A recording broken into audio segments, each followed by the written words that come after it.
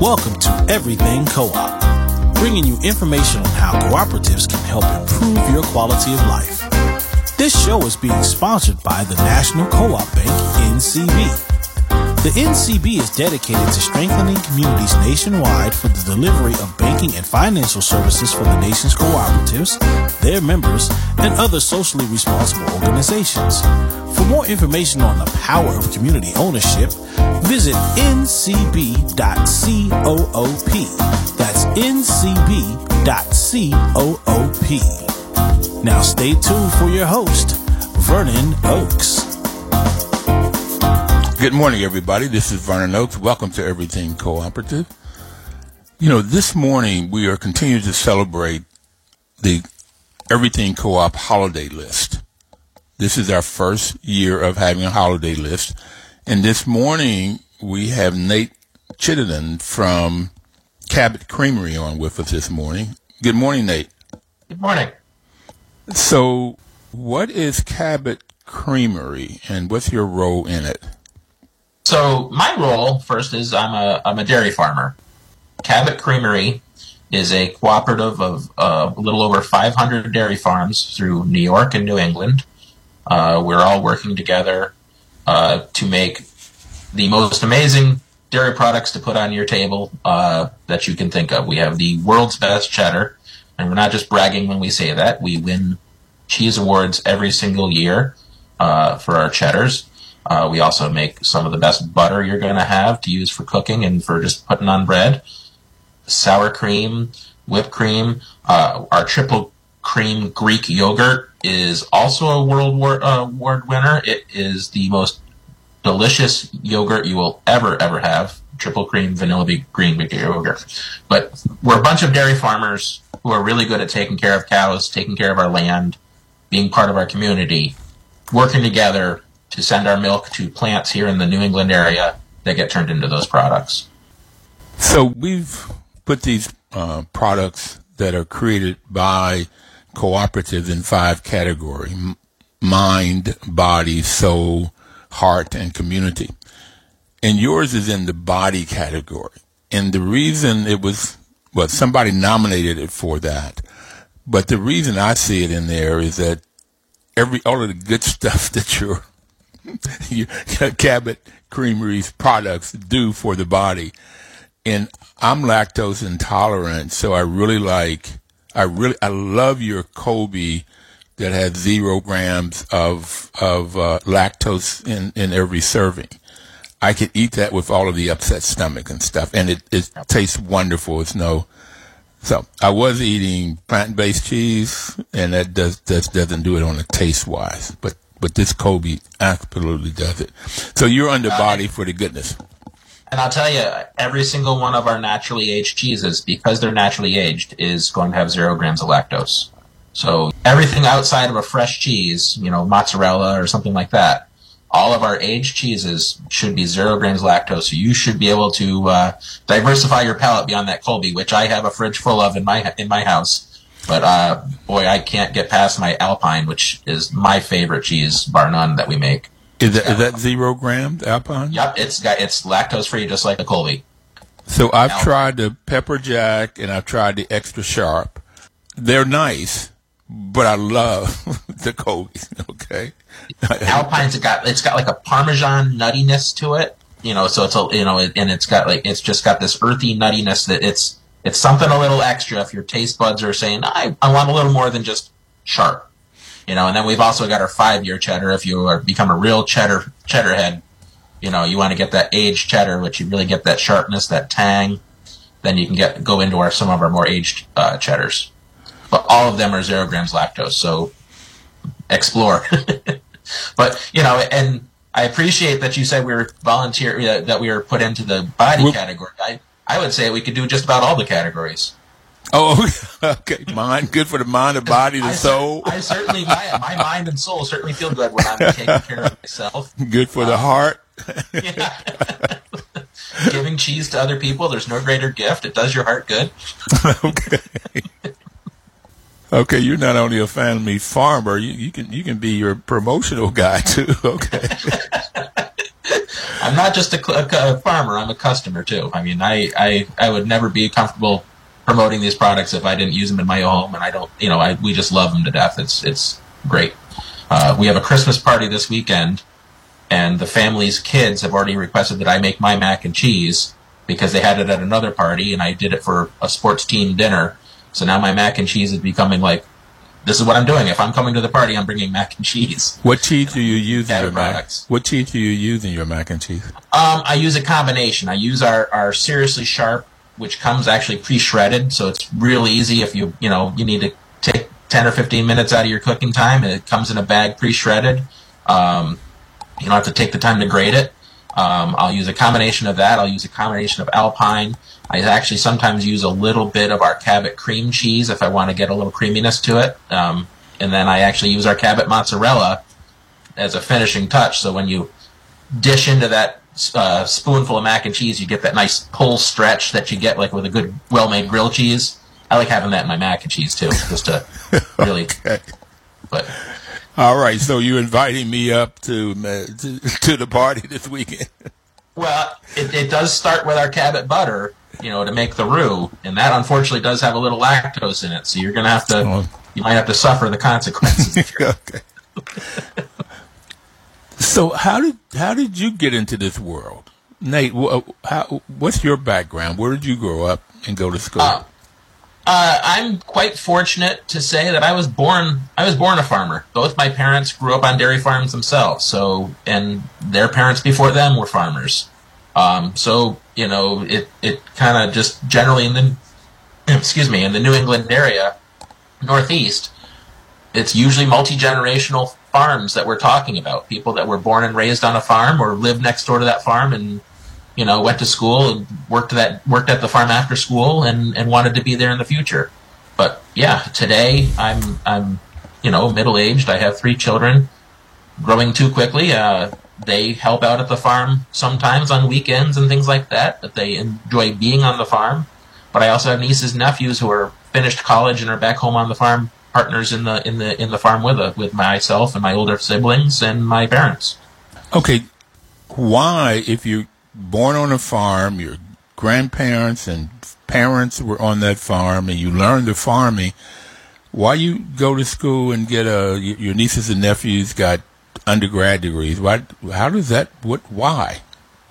Well, growing up on the farm, we learned how to work hard, but you don't necessarily learn how to work smart. It doesn't matter what business you're in. If the only place that you learned is the place you grew up on, you're never going to experience how other things are done, how a different angle to view a problem. But my parents valued all of their children, and my grandparents all valued us having an education outside of just working on the farm. We were not just people that are supposed to be laboring. They wanted to make sure that we were bettering ourselves. And myself personally, I was kind of the prodigal son. I was the youngest of 4.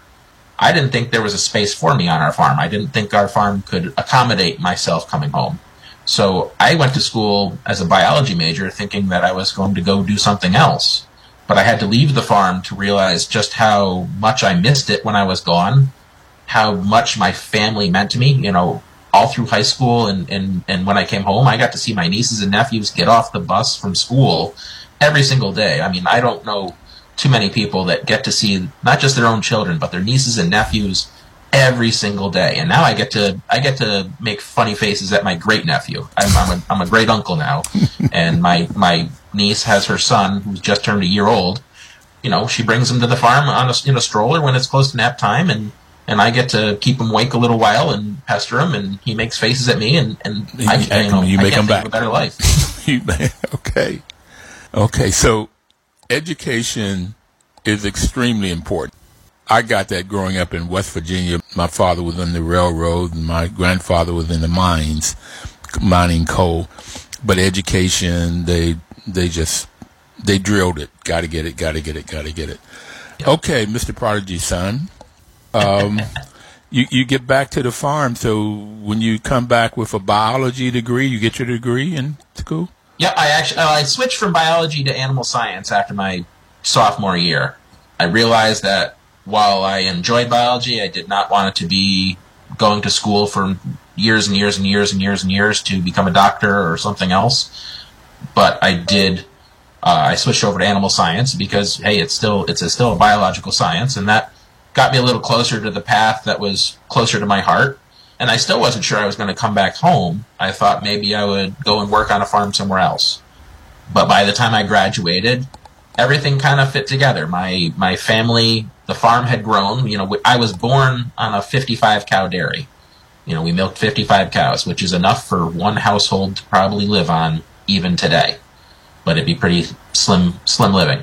Mm-hmm. But as my two older brothers came home from school and started their families on the farm, we had to grow the farm. They either had to separate, or we had to grow the farm to get more of an income for 3 households. But by the time I was finishing college, there was an opportunity that our farm was going to be able to accommodate myself coming back and being more than just a hired hand, but also being part of the management. My girlfriend at the time, soon-to-be fiance, soon-to-be wife, was a local girl who thought she wanted to be down in Virginia where she was going to school for the rest of her life. Well, she met me and she said that being closer to her family was kind of a nice place to live too. So okay. Everything came together. Fantastic. And now you all have 3 children together. That's a great love story. So how many, you had 50, you grew up on a 55 cow farm. How many? In 1976, my parents left my grandfather's farm to start over and start their own farm. So they moved about half an hour from where my grandparents farmed and had 55 cows in 1976. I was the only member of the family at that time born on that farm. Everybody else was already on the ground. And we slowly grew the farm as the family grew. So today we have 900 cows that we milk every day, and then another 700 to 800 young stock, the future herd. From being born last night at 7 o'clock to being 22 months old and very pregnant and ready to become a cow. We have all those young animals that we also take care of. And you literally had a cow being born last night at 7 o'clock? We have 2 to 3 calves born every single day. And never fails, Christmas Eve, we'll be all coming in to have dinner, and there'll be a cow doing the dance in the back that says that she's probably going to go tonight. So, yeah. Fortunately, we have not just our family, but we also have an amazing team of people outside of the family who work on our farm. So when we look at all the shifts, there is 24/7, 365 days a year, there are people on our farm caring for our animals. We work in shifts. You wouldn't expect to go to a hospital and find nobody there, right? Okay. Our farm is the same way. You show up at 2 a.m, we have people milking the cows, we have people that are checking on animals. You show up at 2 o'clock in the afternoon, it's a different shift of people, but every single hour of the day, our animals are being cared after. Okay, so why a member of a co-op? Why a member of Cabot Creamery? Pretty easy. We've been a co-op member from the beginning. We have so much work to do. We are really good at taking care of our cows. We grow the feed, we take care of the land, we milk the cows, we harvest that milk and keep it cool until it can go to be processed. I have no knowledge whatsoever in what it takes to get that milk from my farm, from my cow, to your table. I don't know how to make cheese. I did it once on the kitchen stove. I made a fresh batch of mozzarella. My wife told me to clean up my mess afterwards, and I never wanted to do it again. It's a lot of work. Okay. It was a fun hobby for one day, but it's a whole different type of work than what I'm doing working on my farm. So I also can't fill a cheese plant all by myself. Now, there's plenty of farms that have decided to strike out on their own and make a farm-spread creamery, and they do it small scale, and they cater to a local market, and they're doing an amazing job. But it's a whole separate business. I know that by working together as a co-op, we can be, as farmers, doing what we do best and have other talented people get the milk to the plant, process it into the world's best cheddar, and get it to your table, whether you're in Florida or whether you're in upstate New York or whether you're on the West Coast. We will get it to you. That's not something I could do if I was just doing it on my own. Okay, so those are some of the benefits of being a co-op. I love your story of being born on the farm, grandparents and great-grandparents being farmers, long list, and now you have children that come to the farm and work on the weekends. You have nieces and nephews that have graduated from college and they've come back and they're part owners and managers of the farm. And you met your lady there. She didn't know she wanted to come back. She thought she would go to Virginia. You decided you liked farming when you got away from it. You missed it. You missed the family. You missed the work. It's hard work, but you miss it. So you changed your major to animal science from biology, and then you came back and you've been working the farm. 55 cows in 1976 would feed one family. You all have 700 cows that are 900 cows, and then 700 to 800 small animals that are, I guess, calves. It's an interesting story. You could write it under romance or business. But we're going to take our first break. We'll be right back. Please don't touch that dial.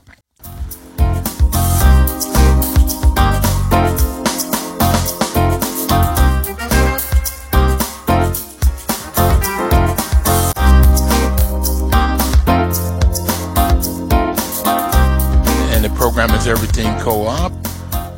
I'm having a great conversation with Nate Chittenden from Cabot Creamery and his life and growing up, and we've got a sense of him and who he is and how much he loves his family and farming. Now, but he doesn't know how to market products all across the U.S., and he's a member of Cabot Creamery, that is a marketing purchasing co-op, and that's when, in this case, a group of farmers came together in 1919, and they created this business to market their products and to take the milk and make other products. So Cabot Creamery is a marketing and producer cooperative. So Nate, what's some of the benefits? You mentioned it already. This business know how to take the milk and making the cheese. You don't know how to do that. This business knows how to market the cheese all over the U.S., maybe all over the world. What are some of the other benefits of being in the cooperative? So, because we are a producer of a commodity, we produce milk on the farm. Our cooperative owns the plants that make the milk into cheese. And it gives me a security that I don't have to worry about the milk on my farm doesn't have a home. We talk about supply and demand. If I had to sell that milk every single day on the spot to whoever is going to buy it, I might be getting bottom dollar pricing if there's more supply than demand, which currently is the situation here in the Northeast. But by the fact that we own the plants where that milk goes, it guarantees my milk is being picked up every single day. When I go to bed at night, I don't have to worry about our milk not getting picked up. I know it has a home. And so by owning those plants, we're guaranteeing our farmers a value on the product they're making every day, because 48 hours after that milk is harvested from the cow, it either has to be turned into something or it's got to be dumped. Milk has to be fresh when it gets used. So we have 2 days to turn our milk into something for our customers to have. Wow. No, I didn't know it was that short of lifespan. We have food safety on our minds. We are making a product, whether it's fresh milk, fluid consumption, or cheese. That is something that people need to know is safe, that they can trust that the products that they're buying on the store shelves are going to be good for their families.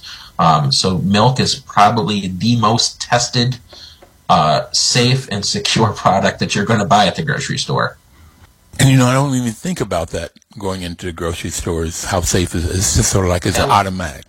Yeah, we've gotten to a point in our society, we just assume everything in the store is safe. If we went back and probably to our grandparents' age where, you could have spoiled meat, before refrigeration, think about how much things could food poisoning, things like that was much higher rates than it is today because everything we do is safer. And I think we take it for granted sometimes.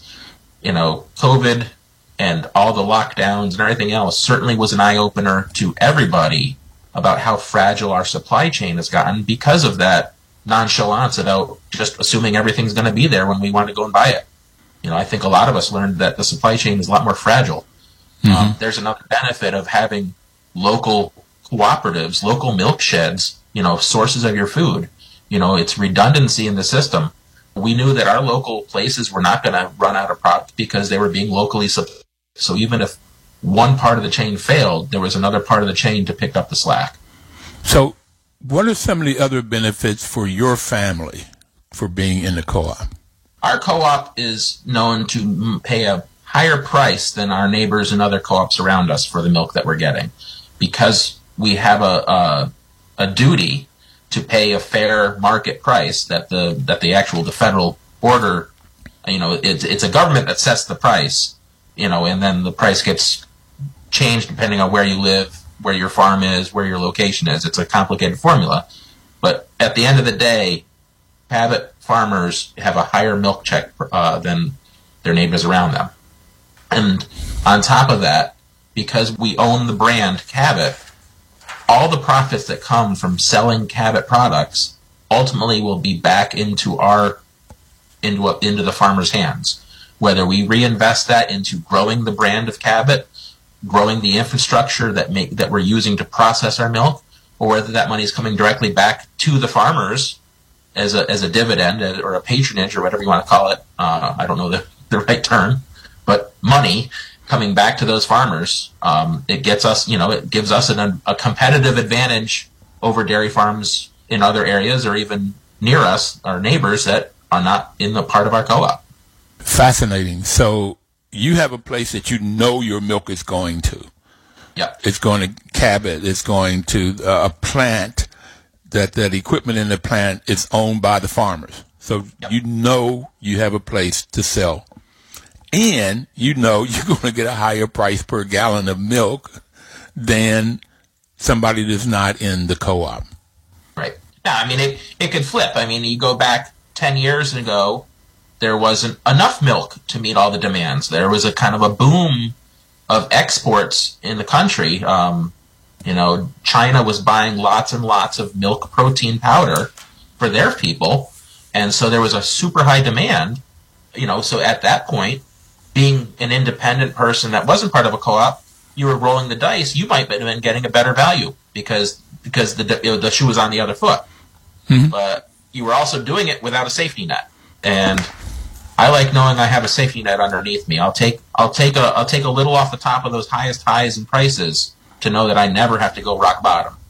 Okay, so you're in Cabot Creamery. You're one of the member owners. Cabot, again, was created in 1919 for the members and for the benefit of the members. It's created to take this product and get it to the marketplace.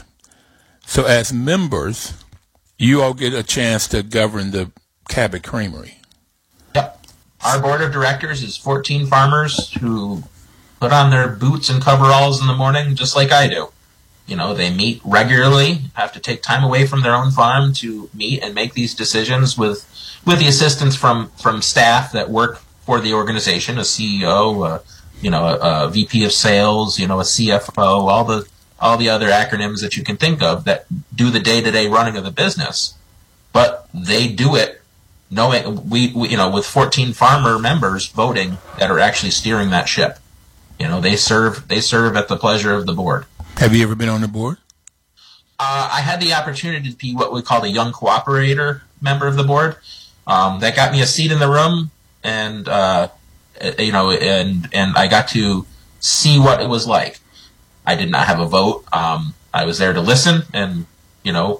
Very fortunate to have my opinion asked if they included me. But I was more there to learn kind of a process. It's succession planning. Yeah.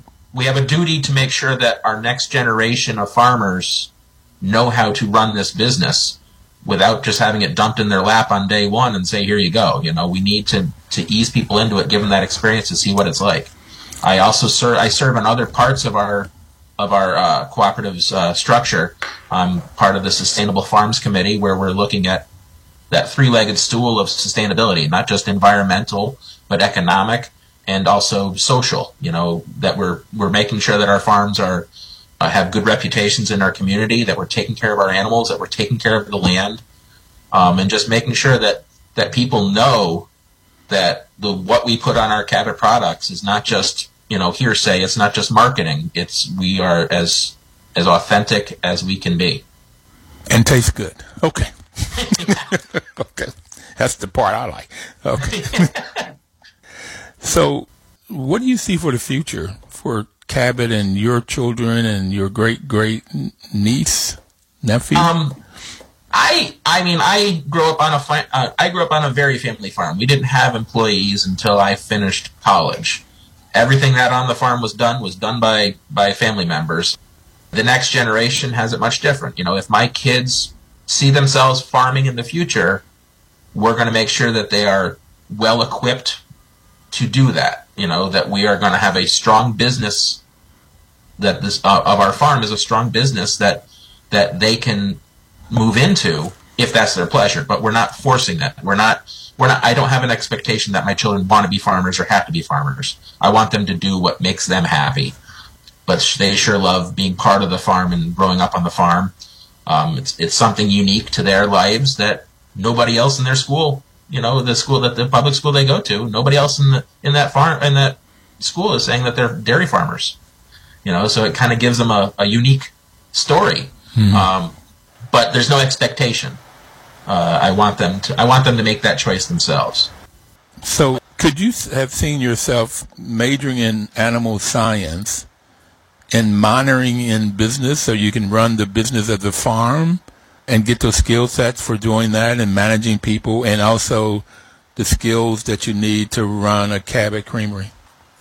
I wish I knew then what I know now. I think everybody says that, but definitely. So I went to Cornell University, which has a very strong dairy science program, and it's a well-rounded program. I'm not just learning about the science of a cow, its anatomy, but we're doing lots of ag business, learning how to set our business up correctly. Our financial partners today are all former classmates of my brothers and mine. I appreciate you, Nate, so very much, and your family and what you're doing with Cabot Creamery and the community. Thank you for taking time off the farm today to be with us. And for everybody else, we'll be right back. We'll be talking with a lady from Equal Exchange. We'll be back in a minute. Please don't touch that dial.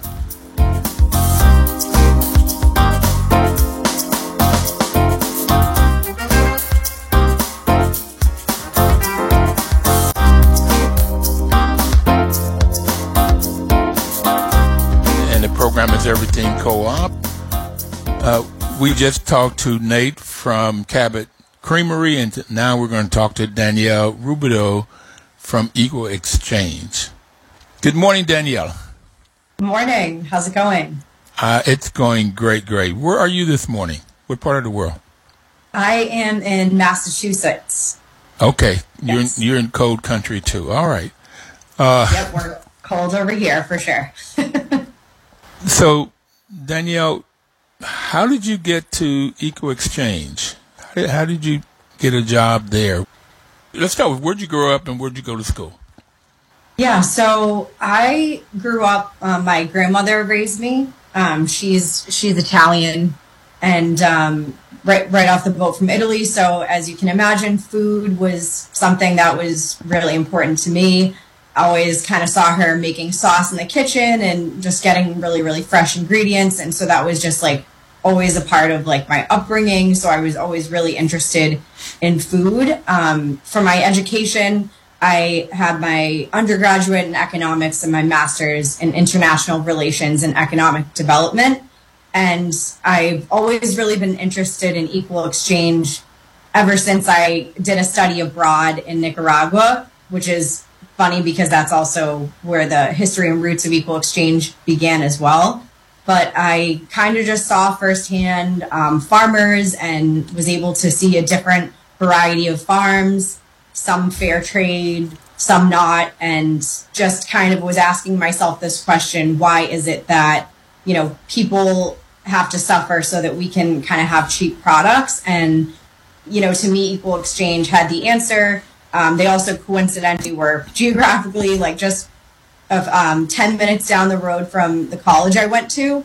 So that was, I always kind of knew about them. And when I applied, it just really made sense for me. And felt like I wanted my career to have more meaning and not be just about profit.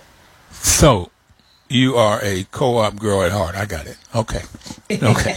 So you majored in economics and got a master's in economic and economic development. Did you learn about co-ops in your training, your formal education?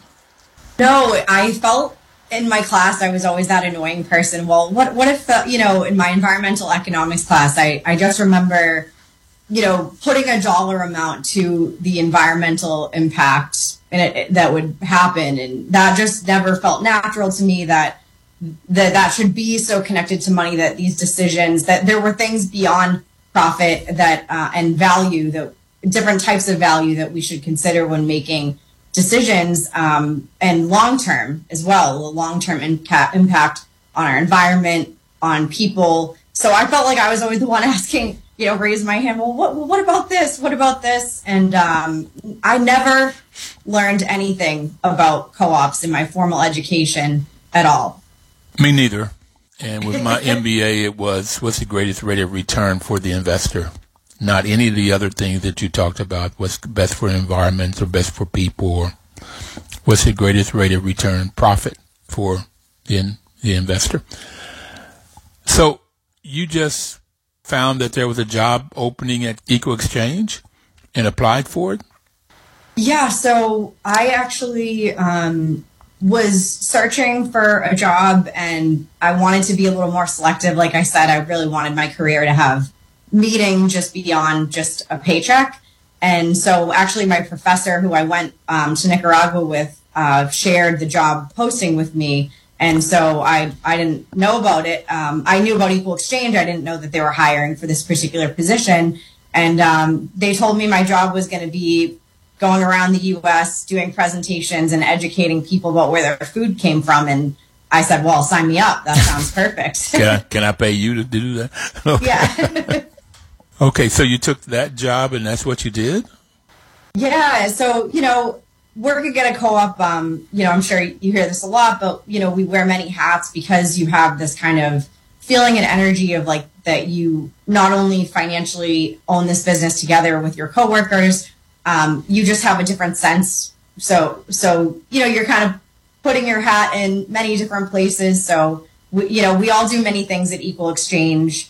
We're all a part of a bunch of different committees and contributing to the business, kind of just, where your skills meet. So, we do some emailing to folks. I do a lot of our event planning, both virtually and in person, and really anything that's going to be, communicating our mission out there to people.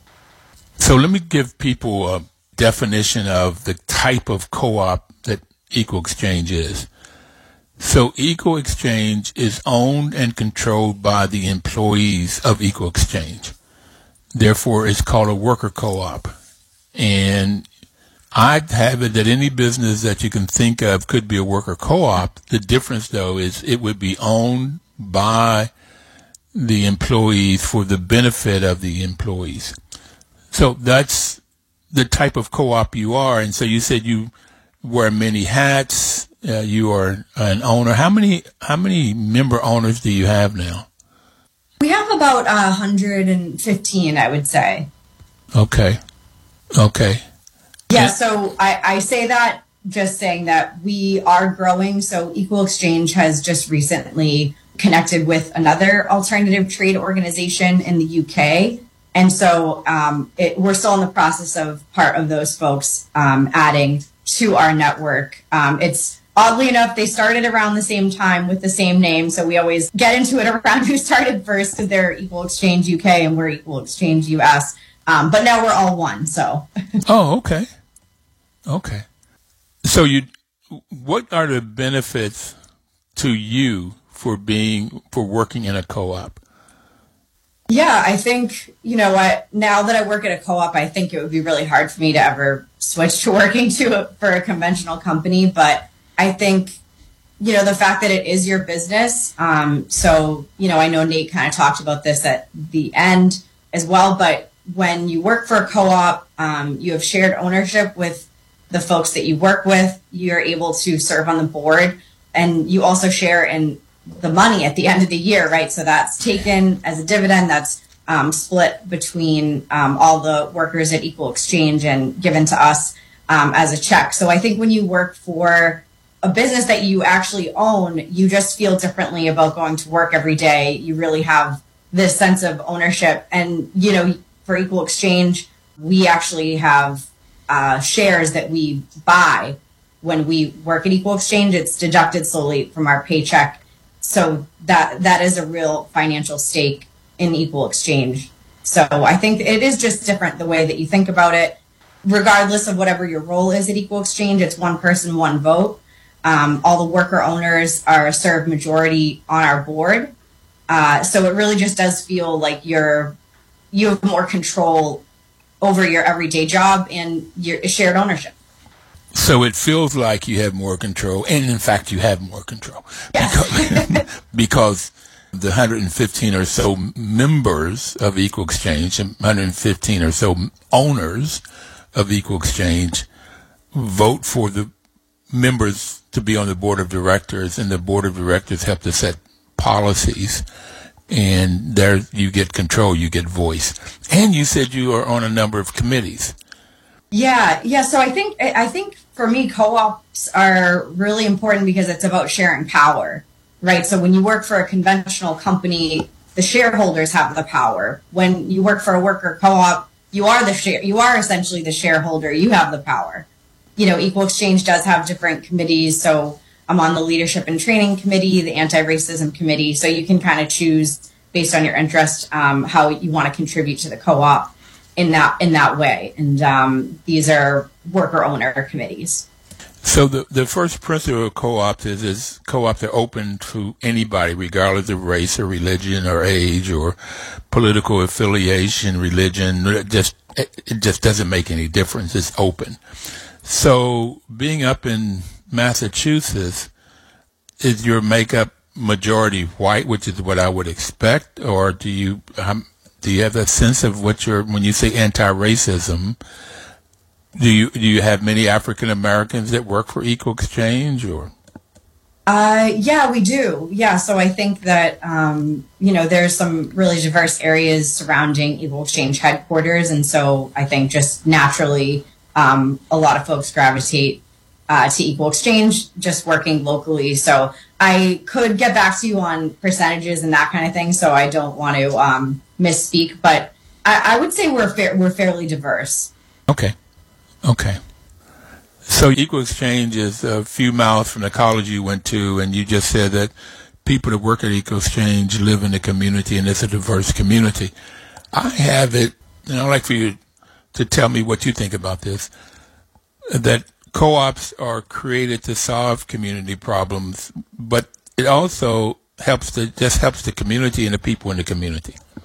Yeah, absolutely. I agree. I think as well, you and I have talked, another time just about pay ratios, right? Really, so that is one thing that I meant to mention before, is that the average pay ratio, I think, is like 1 to 344 or something like that, which basically means the lowest to the highest paid worker and how different that income is. And so just like built into Equal Exchange's structure is 1 to 5. So that is very, very different than the traditional. But I think, we do have a portion of our income that goes to charitable contributions. The worker owners are able to vote on kind of where that money goes. The past few years, we've had anti-racism as the focus and where money's going.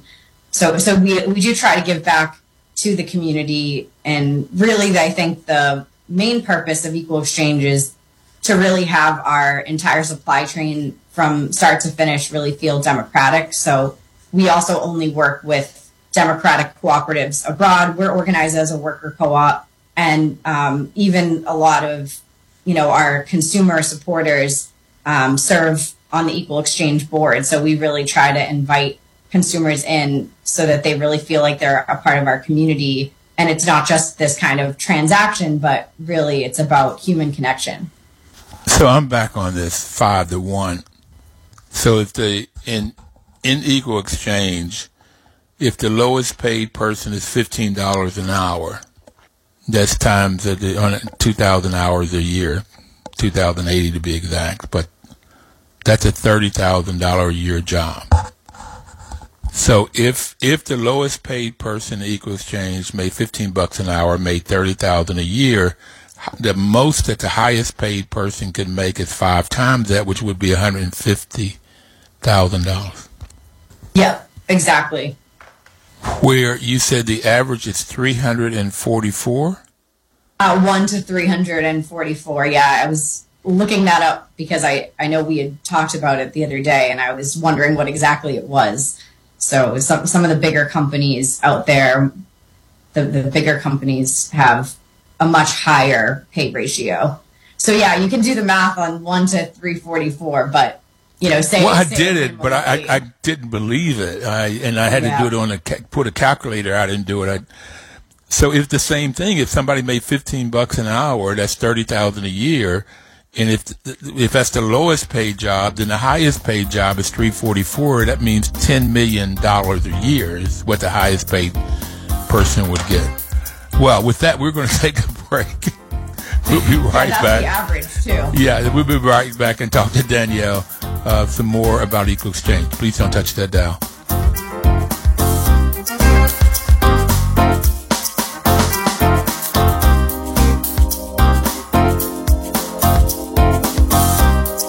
News Talk 1450 WOL AM, where information is power.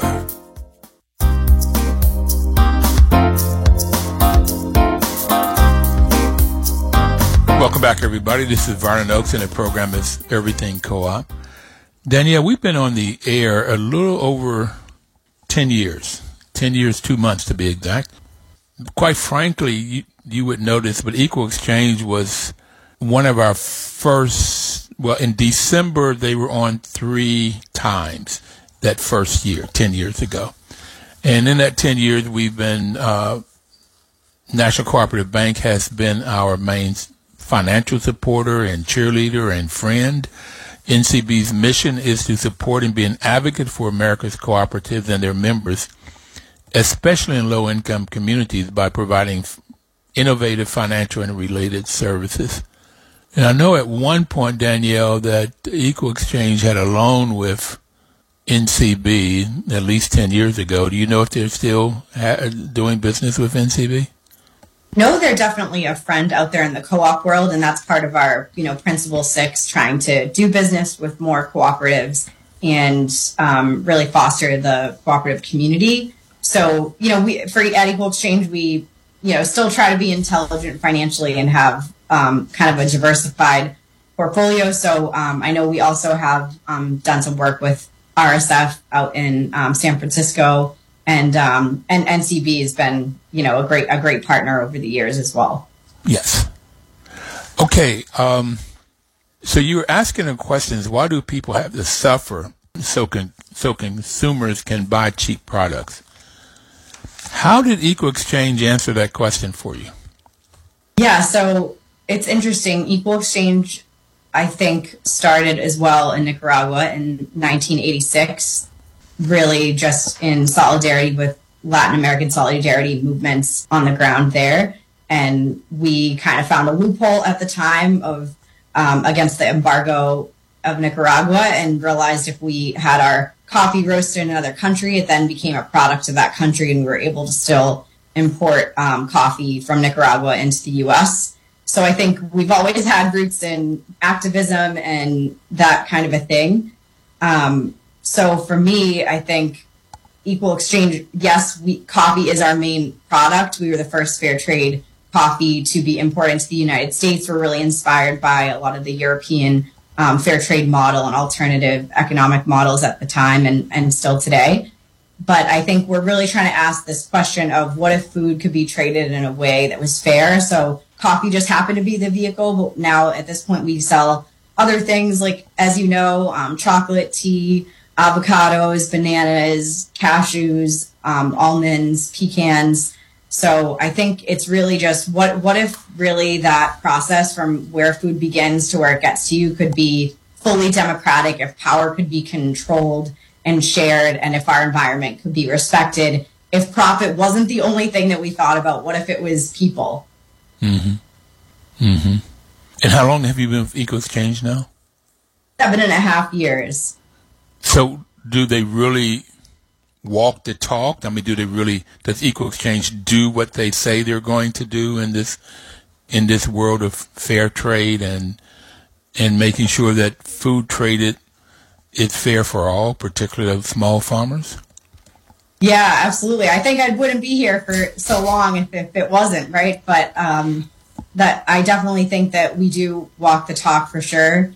And that's something that I think, there's obviously huge marketing budgets out there that will tell you this and that. And I think that we really are out there doing the work and have been for many years. Another thing that's central to Equal Exchange's mission that may not always be true of all, fair trade organizations as well, is we're really committed to small scale farmers. So even as fair trade grew, they started to let in a bigger farms, huge plantations. And something that Equal Exchange has always been committed to is small scale farms. And all of our farmers are organized democratically into cooperatives. So they have their own democratic models as well. In fact, we learned much from them. And in that instance, it was a lot of those cooperatives were really started, out of necessity. The farmers are, at the end of this dirt road, we all at Equal Exchange go to source. So we're able to see, where the products come from and see that firsthand. We always do a homestay with the farmers and are really able to, see the process for ourselves. So the farmers are co-ops, they're co-ops, and then they sell to Equal Exchange, which is a co-op, and then Equal Exchange sells to food co-ops, which are co-ops. Yes. So you talk about Principle 6 all the way, cooperation among co-ops, is all the way through there. Absolutely. Yeah. What if we all did business like that, right? The world would be a much different place. Because the co-ops have the values and principles, and I have it that a co-op is a co-op if it's operating under those values and principles, and if it's not a co-op. I don't care what they call themselves. But if people are really looking out for other people and for the planet, and you have to make some profit, yes, in order to survive and grow, but the priority is what's best for the people in those farms, in Equal Exchange, in those food co-ops, Yeah, absolutely. And I think that that's something that we're proud of, is to prove, by our success that you can have a business, you can care about people on the planet, and also it can be a sustainable business model where, like you said, you can actually make money. If we didn't have people buying our products, thanks for suggesting our products on your website as well as part of this holiday guide. But if we didn't have that, we wouldn't be able to succeed. But it's not the only reason, that we exist, right? Yes, and everybody out there, please go to everything.coop. That's everything.coop. And as soon as you go on, there's a banner that scrolls up and down. The first banner is this holiday list. And you can click on where it says Learn More, and it takes you to the list. If you go down under Heart, Danielle is under Heart, with the peppermint and the chocolates and the coffee, bananas, cashews, pecans. Then you can click on their logo and go right to, you can order from there. Or you can find, where else, you said food co-ops, where can they go look for locally Equal Exchange products? Yeah, so another thing that we're also offering is right on our website. If folks buy small bulk, it really can be as simple of a supply chain as we originally imagined, which was Farmer Equal Exchange U. So if you buy directly from us, you are kind of, getting rid of some of the folks in the middle who tend to capture a lot of the profits and don't have that distributed to farmers, as well as your local co-op is the best way that you can buy our products if you really want to take out that complicated distribution that is so prevalent. You can either buy on our website, and then we should be in pretty much any food co-op that's near you, or natural food stores are our biggest partners for sure. Okay. Natural food stores and food co-ops to get natural organic foods. All of your foods are organic, aren't they? Yes. So I would say like most of our products are organic. If they're not, a lot of times we like to support farmers who are kind of in transition into that process. And we know they're really doing all the things right. But in the world of certifications, it's a lot of pressure on farmers to be able to kind of jump through all these hoops, and it gets more difficult every year. So really trying to help people, especially who are trying to transition as well. So you like EcoExchange as a co-op because you have a say, you're on committees, you get to go out and meet the farmers, you have a say, you pay some money to become a member, and they can take it out of your paycheck.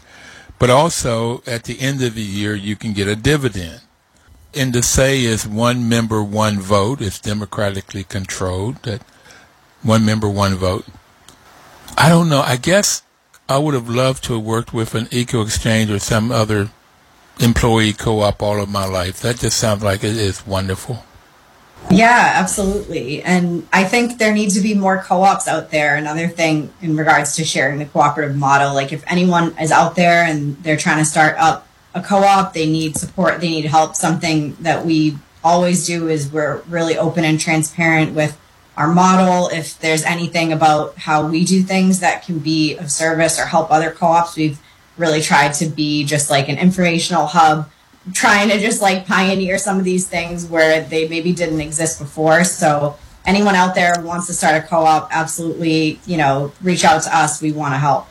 So that goes under the fifth principle of education, training, and information. What would you like to leave people with? You have about 30 seconds. Yeah, I think just knowing where your food comes from, but also where all your products are coming from, and really that as an individual, you have power both economically and politically, and to not undermine that, and to be able to use that in your choices every day, not just in buying your products, of course, but also, reach out to your political. Thank you. We got to go.